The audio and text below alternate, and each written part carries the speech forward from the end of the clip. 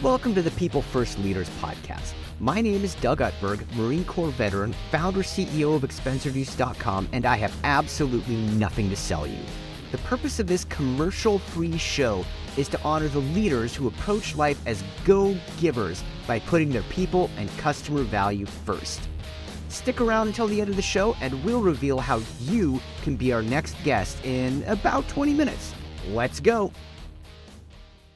We have Louwki Coetsee with us today, and what we're going to be talking about is how technology supports the dreams of the doers. So Louwki, he runs what's called an IT managed services company, which basically means that they do the information technology for their clients. Like a lot of managed services companies, they are Microsoft based. But basically one of the things that they do is they help to take care of the technology part of their clients' businesses, so that those business leaders, the doers, as we like to say, can really follow their dreams and achieve their purpose. So Louwki, tell us a little bit about yourself and tell us a little bit about how you get to that place. Awesome, Doug. Thanks for having me on the show and looking forward to it. Yes, that's a great question to kick off. As you sort of introed, we're a technology firm and we really help companies resolve and get the best out of their technology. But our cause that underpins and our true North Star is supporting the dreams of the doers. Yeah. And we get quite a lot of confused looks when we kick off with that. And it's really ingrained in our DNA and we've been doing it for many years. But what we've realized as our business have evolved and grown is if we really want to be successful, our business is people. And how do we engage people? How do we get them to really realize what's out there? And what we've seen is really creating a cause, and the cause is people's dreams. Everybody's got dreams, and how can we support it? We're not going to make it come alive and make it work for you, but how can we be part of that? And that cause really then goes into our people, but our clients as well, and society, and really bringing an umbrella of being together and helping each other achieve their dreams. Yeah, well, and when I think about technology, there's a couple of different ways you can go as far as kind of the tech impact on kind of that small medium business. One way is that if you get hit with something like a cyber attack, it can cripple your business. So, for example, back when I was PMO director at Lattice Semi, the chief information officer, one of the things that he told me about in a prior role he was in, I won't say the company, but they got hit with a ransomware attack. They paid, but they still lost access to a whole bunch of their data and a whole bunch of their systems. And it took them like over a month to put everything back together. And they were a global logistics company. And so you think about it, right? If you're a global logistics company and you have key systems that are down for a month, just imagine the amount of chaos, loss revenue that creates. And so I think that's kind of technology from the defense perspective, is help make sure that you are not subject to things like cyber attacks. But from a technology benefit perspective, one thing that tech can also do is it can help to accelerate and streamline your workflows. And it can also really help you to grow without needing to add as many people as you otherwise may need to, which is really important in the current escalating labor cost environment. That's such a valid point that you make. There's so many facets to it. And what we've seen is, unfortunately, cybersecurity have exploded over the last 2 years. We've seen crazy numbers like 300% increasing in cyber attacks. And it is a very defensive mechanism that people have to play, but you have to be proactive. You can't be on the back foot. You have to put things and a roadmap into place to mature it. And to your point around the transformation, businesses had to transform very, very quickly. Especially with the pandemic, the collaboration, people working in different ways that we've never worked before. So there's so many facets to sort of bringing all of that together. But if you look at it all, at the end of the day, what's the center point? It's people. People have to enable these systems. And how do we support those people to find the change management, to work through all these things, to understand it? And for us, we always see technology as just, it's a tool. It's really the people that we have to enable. It's the strategic side that's going to drive your business. And that's where we like to play, is to really help people understand that side. And we know we just need the systems to be working optimally and effectively and giving great output to the business. Well, and as I say, number one, absolutely. Number two, can you tell us a little bit about some of the places where you've seen client companies generate the most value from technology? Because, certain things like, say, email, websites, that's all table stakes now, right? It isn't so much that that's a differentiator. It's more like if you don't have that in place, you're going to be so far behind everybody else that you'll struggle to keep up. But what have you seen kind of from the technology side that is a differentiator in 2023? That's a great question. There's a lot of disruptive technology. Now, it comes back to the maturity of your organization and where you are. For some organizations, it's going from an on-premise to a cloud-type environment. Yeah. For some organizations, it's really around collaboration and how do we take collaboration to that next level?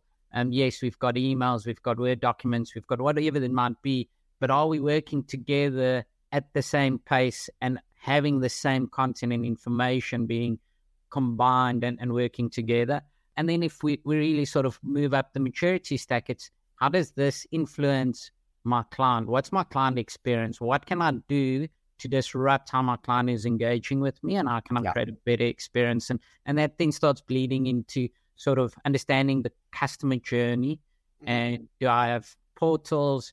How do I engage? And then putting AI on top of that, if we want to go to the next level, to say, well, what's my client's perception of me? And looking through AI to disseminate lots of information. So again, there's so many things. If we look at what's happened over the last 3-4 months, we've got ChatGPT that's sort of come online and very disruptive, maybe a little bit new, but this is where we're heading. And maybe that's another year or two before it becomes really, really mainstream. So again, what we like to do is really understanding what's your business objectives, where are you going, what's that true north, and then we align technology that's going to equip you to achieve your true north, whatever that might be, and whatever your maturity might be. Yeah.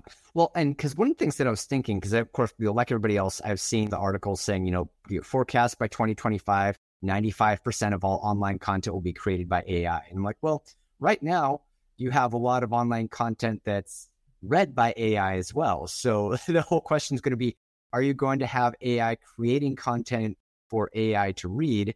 And then the big question is going to be, okay, considering that pretty much almost all of the big tech companies are driven by ad revenue. Facebook is driven by ad revenue, Twitter, ad revenue, Google, ad revenue, almost all the major media companies, their only real source of monetization is ad revenue. And so now with the proliferation and growth of AI, how are they going to make sure that that ad revenue is not, that those views and impressions are not bots? Because, I know that, if I'm looking at forking out, say like, $10 to $50 per 1,000 impressions, in order to try to get engagement, I don't want that engagement to be from a bot. I want it to be from an actual person. And at least it seems to me like that's going to be the real critical issue, is going to be whether this craters the ad revenue model that has basically propped up a lot of the big tech companies. And I think that's why they call it disruptive technology, because it's going to disrupt a lot of things. It's really going to change the way we think about things, and it's going to hit so many different facets from our life, from schools to, are the kids really writing the documents and the essays, or is it just from a bot? So there's a lot to go through and a lot to understand. So it can be an enabler, but it can also be destructive. And it's finding that balance around how do we use and consume it. You're always going to have the bad actors, so we're going to have to become more proactive and train bots to pick up when it is sort of somebody trying to use a bot. So there's a lot under there that needs to be still resolved, but it's going to be interesting next 2 to 3 years, I think. Yeah, I think so. Because of course, as we all know, markets are dynamic. And so what will happen is, you'll have, AI start getting incorporated in certain parts of businesses, and then you'll have the fast followers and the slow followers. And if people follow too slowly, a lot of them will go out of business. And then you'll end up having an overcorrection, which is where people will over AI, and then everybody's business will start looking the same. And then being actually off AI will start turning into a differentiator. Because I think it's the exact same thing that happened with like sales automation, email autoresponders, is that, I think in the early 2000s or so, there were people who just made tons of money from doing cheap Google ads, from getting people onto lists, from just blasting them with messages. Now we all get 1,000 emails every day, and it's still effective, but it's not as effective as it was before. And so now there's been a kind of a resurgence in sort of more old school reach outs, which of course were previously thought to be like, oh yeah, that's not effective anymore, it's too expensive. Whereas now it kind of ends up being one of the only ways to get attention. That's so true. And you see how technology transform, and like sending a handwritten note maybe is more effective. But guess what? Now you've got bots writing these handwritten notes, and it's actually not it. So again, it's how technology disrupt and how we as a society keep on moving forward and really transforming how we engage. And I guess that's the beauty of society. We're evolving, and evolution is happening all around us with everything we're touching. So yeah, I think there's lots of change to come. Yeah, well, and because of course the topic of the show is the psychotic vortex. So I think about, okay, how is it that this AI technology, how can we make sure that it's used for good and not evil? I don't know that that's my decision, but I guess, that's, I'd like to think okay, what is the first do no harm, at least for me? Because, I can't control everybody else, but I can control me. How do I make sure that I am using this technology ethically and not just trying to get an edge that will disadvantage other people in an unethical way? Yeah, and that's a very interesting topic. There's actually professors out there sort of coming up with all these ways to really use AI ethically, and it can be used for bad actors and in a bad way. But I think if we think of cybersecurity, it's going to come back to how you're going to protect yourself, firstly, and then how you protect your organization and your culture and your business towards it. And there's going to be new disruptive tools that's going to come out to make you proactive in these things. So I think as we evolve, we'll see it's going to be built into our technology and security stacks. Like you have a firewall in the old day, you had to put a firewall in your office space to make sure bad actors couldn't come through the ports. We're going to get similar technology that's going to start looking for these AIs trying to come in, trying to look like a human. And so I think the technology will expand to really give us that proactive, preventative maintenance on AI. Yeah, exactly. I mean, and of course, with as slow as the regulation of social media and media platforms has been, I don't think you can necessarily count on government regulation. So it almost feels like this is going to kind of go into the economist realm, or I hope it goes into the realm that the economists talk about, where you have self-regulating communities, which is where, without a governing body, either because it's not there or because it moves too slow. I think right now we're in the moves too slow phase. I think you're right, and that's where it's going to start, and they will catch up at the end, but I think we're going to pioneer it, and they will adopt it and bring it over all, and then become more of a governance perspective. But if we look at security and privacy laws, we are starting to see it becoming more prevalent and more enforced, but it really started with the pioneering stage of bringing them internally and doing it there. Yeah, well, and, because like, for example, I think about Facebook, right? Of course, when people know the amount of data that Facebook collects on you, it is extremely disturbing. And of course, when Facebook first got going, they handled all this data in a very sociopathic, psychopathic way. In other words, they showed no regard at all for people as human beings. They were basically just treated as data points. Yeah, exactly, as data points to produce ad revenue. And I think there's been a backlash against that. And so I think that it's that, to me, it's really that effect that is going to be really, really important in kind of, as I would say, taming AI. We're kind of going a little ways off topic, but I feel like this is a really relevant conversation just because the tech is moving so fast that it's always going to be multiple years in front of whatever regulatory bodies are in place. So that means that you can't rely on regulation to be able to prevent tech from having destructive impacts. And so that means that the people who are involved in tech can no longer take well, that's not my problem, I'm just here to make money. If that mindset will necessarily take you into unethical and psychopathic activities. And so, to me, the thing that really needs to happen is, I almost can't believe I'm saying this. This sounds a little woo-woo, but I feel like the ethics and consciousness of the players, both tech companies, tech users, and tech practitioners, needs to go up. And because, like for the longest time, right, the ethos on Wall Street, and it's still like that today, is basically, what can I get away with? And what that mindset needs to shift to is, what's the right thing to do? And that's a hard shift to make. And I'm trying to do what I can. I can only assume you're doing the same. But I'd love to get your thoughts on, well, number one, it's like, do I need to just grow vegetables on a commune somewhere and try to get off the grid? Or do you think there's something to this? Maybe I think there's something to it, Doug. And again, we're all accountable to what we know. And it's very easy to say, oh, but I didn't know this and therefore I'm not accountable. So I think the change management and the change within us needs to be very aware of what's coming. And as a business leader myself, the one thing that I hold close to my heart is I can make you aware of something. I can tell you the risk of something. But at the end of the day, you need to decide what risk am I willing to take. And for me, this is going to be a very simple and the same thing as what we're seeing in the security space. I can tell you, you need EDR, you need a SOC, you need X, Y, and Z. And I can explain why and what's the business value and what's the risk. But you then, as the individual, need to look at your risk. It's like buying insurance. When you're buying insurance, what do you want in your insurance policy? And for me, this is very similar. At the end of the day, I can give you the awareness and the training, but you need to make the decision of what are you willing to take. And over time, as governance comes in, you're not going to have a choice. But while we're waiting for governance, you as the individual or business will have to make that choice. Yeah, exactly. And the thing that I keep thinking about, right, is that there are going to be some people who will exploit gaps in the system to basically generate a whole lot of money in semi-ethical to blithely unethical ways. And yeah, if we wait for the regulation to catch up with that, there will be a lot of bad actors who extract a tremendous amount of resources for a really long time. And so, at least to me, I think it's really about creating that community effects to be using technology ethically. Because it's like, now with that said, I should say that I am a believer in business capitalism and profits. If what you are doing provides legitimate value, you should be able to sell it for more than it costs you to deliver it. That's where profit comes from. And there's nothing wrong with profits. It's when you extract a lot of profits without doing anything of value, or where the value you provide is less than the amount that you're extracting. That's where you end up having problems. That's where the system breaks down. And for me, the key word around all of that is balance. As long as we can maintain balance. Now, balance for you and balance for the next person is different.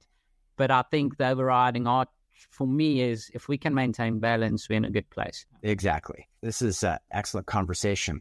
Okay, well, let's see. So let's keep the conversation rolling a little more. We've been on a little bit of an ethical tangent. Walk us through as far as kind of tactically, say, because a lot of people who listen to the show, most have pretty small businesses, but some are working in larger enterprises. What are some of the big technology things that we should all be paying attention to and most importantly, implementing in order to create that competitive advantage in 2023 and beyond? From what I've seen in the industry, and I think it's a known fact as well, that whatever tooling you have today, you're only utilizing 20% of it. So really understanding what do I have in my stack and am I really utilizing that effectively? And is it enabling my end user, i.e. my employees or my clients, to get the best experience and the best value? I'd say that probably is the biggest tip I can give. And then on the flip side, just cybersecurity is a real thing today. A lot of companies, from what we can see and hear, is I'm too small. They're never going to come after me. And if you start looking at the statistics, it's staggering how many small businesses have been attacked. Yeah. We do a risk assessment for clients or potential clients for free. And 1 out of 3, we get active breach where somebody is just waiting and lying there. So again, just the tip there is make sure you know where you are today with your cybersecurity. Do you have a cybersecurity insurance policy? Yeah. And have you taken some of the basic steps? Do you have multi-factor authentication for everybody, not just one person, but everybody, and for all your main things? So there's small, easy things that organizations can do that does not cost arm and a leg, because budget is always a problem. But yeah, I would say that would be the other big tip. Well, and I would say that when you're talking about things like your cyber hygiene, there's a couple of kind of really critical tests to ask. Like, for example, you say MFA, go, all right, well, can you access your network or key applications without having to put in a 6-digit code or however many digit codes, or without having to do some sort of external authentication? The answer is no. I mean, and it may be that you have a token that lasts for a certain amount of days, but if the answer is no ever, that means you don't have MFA. You would say, okay, like, for example, if you're talking about, okay, firewall, do you pay for maintenance on your firewall? If the answer is no, you're probably at risk. There's some pretty simple things that you can really look at to see whether you have some of your bases. And I think that's the biggest thing for me, coming back to awareness. It's a lot of organizations just not aware that these things exist, and they have been ill-informed. my biggest thing is get somebody that you feel you can trust, that you can connect. If you don't have somebody internally that you can rely on, get a consultant or go and read up about it. That's, the internet is there. It's free. Don't trust everything on the internet, but there's a lot of information that can help you. So I think, again, it is a real thing today. It's like, do you have insurance on your car? Yeah. Yes. Same thing for your business. This is a necessity today. Yeah, well, and because I think that was the real important thing to bear in mind with cyber insurance as well, is that, just because you're insured, what that means is if you have a cyber breach or event, then the insurance company will help you to recover. You're still going to have a very major business interruption. Yeah. And not everything is covered. There's usually some business interruption coverage, but depending on the severity of the breach, that may not all be covered. And, particularly if except medical companies and financial companies tend to be at the highest risk of cyber breaches because they have a high amount of sensitive client data. So that means the cost of remediating those breaches escalates really quickly. Yes. And for the most part in those industries, they're normally pretty well aware because they've got HIPAA and a lot of other. Yeah, well, I was going to say, with HIPAA and FINRA, they're both regulated and required to take a lot of precautions. So in those cases, we see better governance, but in the smaller companies is where we see the biggest gaps and some interesting gaps where they might have cybersecurity insurance, but in the policy it states you need 2FA or multi-factor authentication, or you need encryption or whatever it might be. And if you don't comply to those terms, we've seen some unfortunate stories where they did not have encryption or whatever the policy states, and then you're actually not covered. So again, just making sure whatever you signed, that you actually have that in your environment. Yes. And if not, you're actually not covered and you're throwing money away. Precisely. And I think that's a really critical point too, is that there are usually a lot of clauses in these cyber policies to be able to say that, you're signing off that you have certain protocols in place. And if the cyber company can prove that you did not have those protocols in place, then your claim can very easily be denied. And because I know a lot of cyber companies they're bleeding money right now because of how many breaches have been happening lately. And so there's almost certainly going to be an increased amount of scrutiny. 100%. And what we've seen is the terms have gone through the roof. In the beginning, it was 3 or 4 lines that you need to have. Yeah. Today, it's 3 or 4 pages of terms of what you need to have implemented. So the goalposts have changed because if we've got a 300% increase in cybersecurity, the insurance companies can't keep up, and they have to really make sure companies are taking the first steps in ensuring their own security. Got it. No, it totally makes sense. All right. Well, Louwki, let me ask, is there a question that I should have asked you but didn't? I think just to the audience and just talking a little bit about our Dreams program. And again, it's a core to our DNA. We're very proud of it. We've won numerous awards around the world for it. We've been doing it for more than 10 years. But just the culture of your business and the culture of your people is so important. And what we've seen from our Dreams program, and we've got dream coaches, we've got a dream manager that just manages this. And I think if you have engaged staff, it just has such a ripple effect to how they deliver and how their happiness is, and then how that ripples back to the clients. So for us, that's just being really a pillar and a keystone in our business. Got it.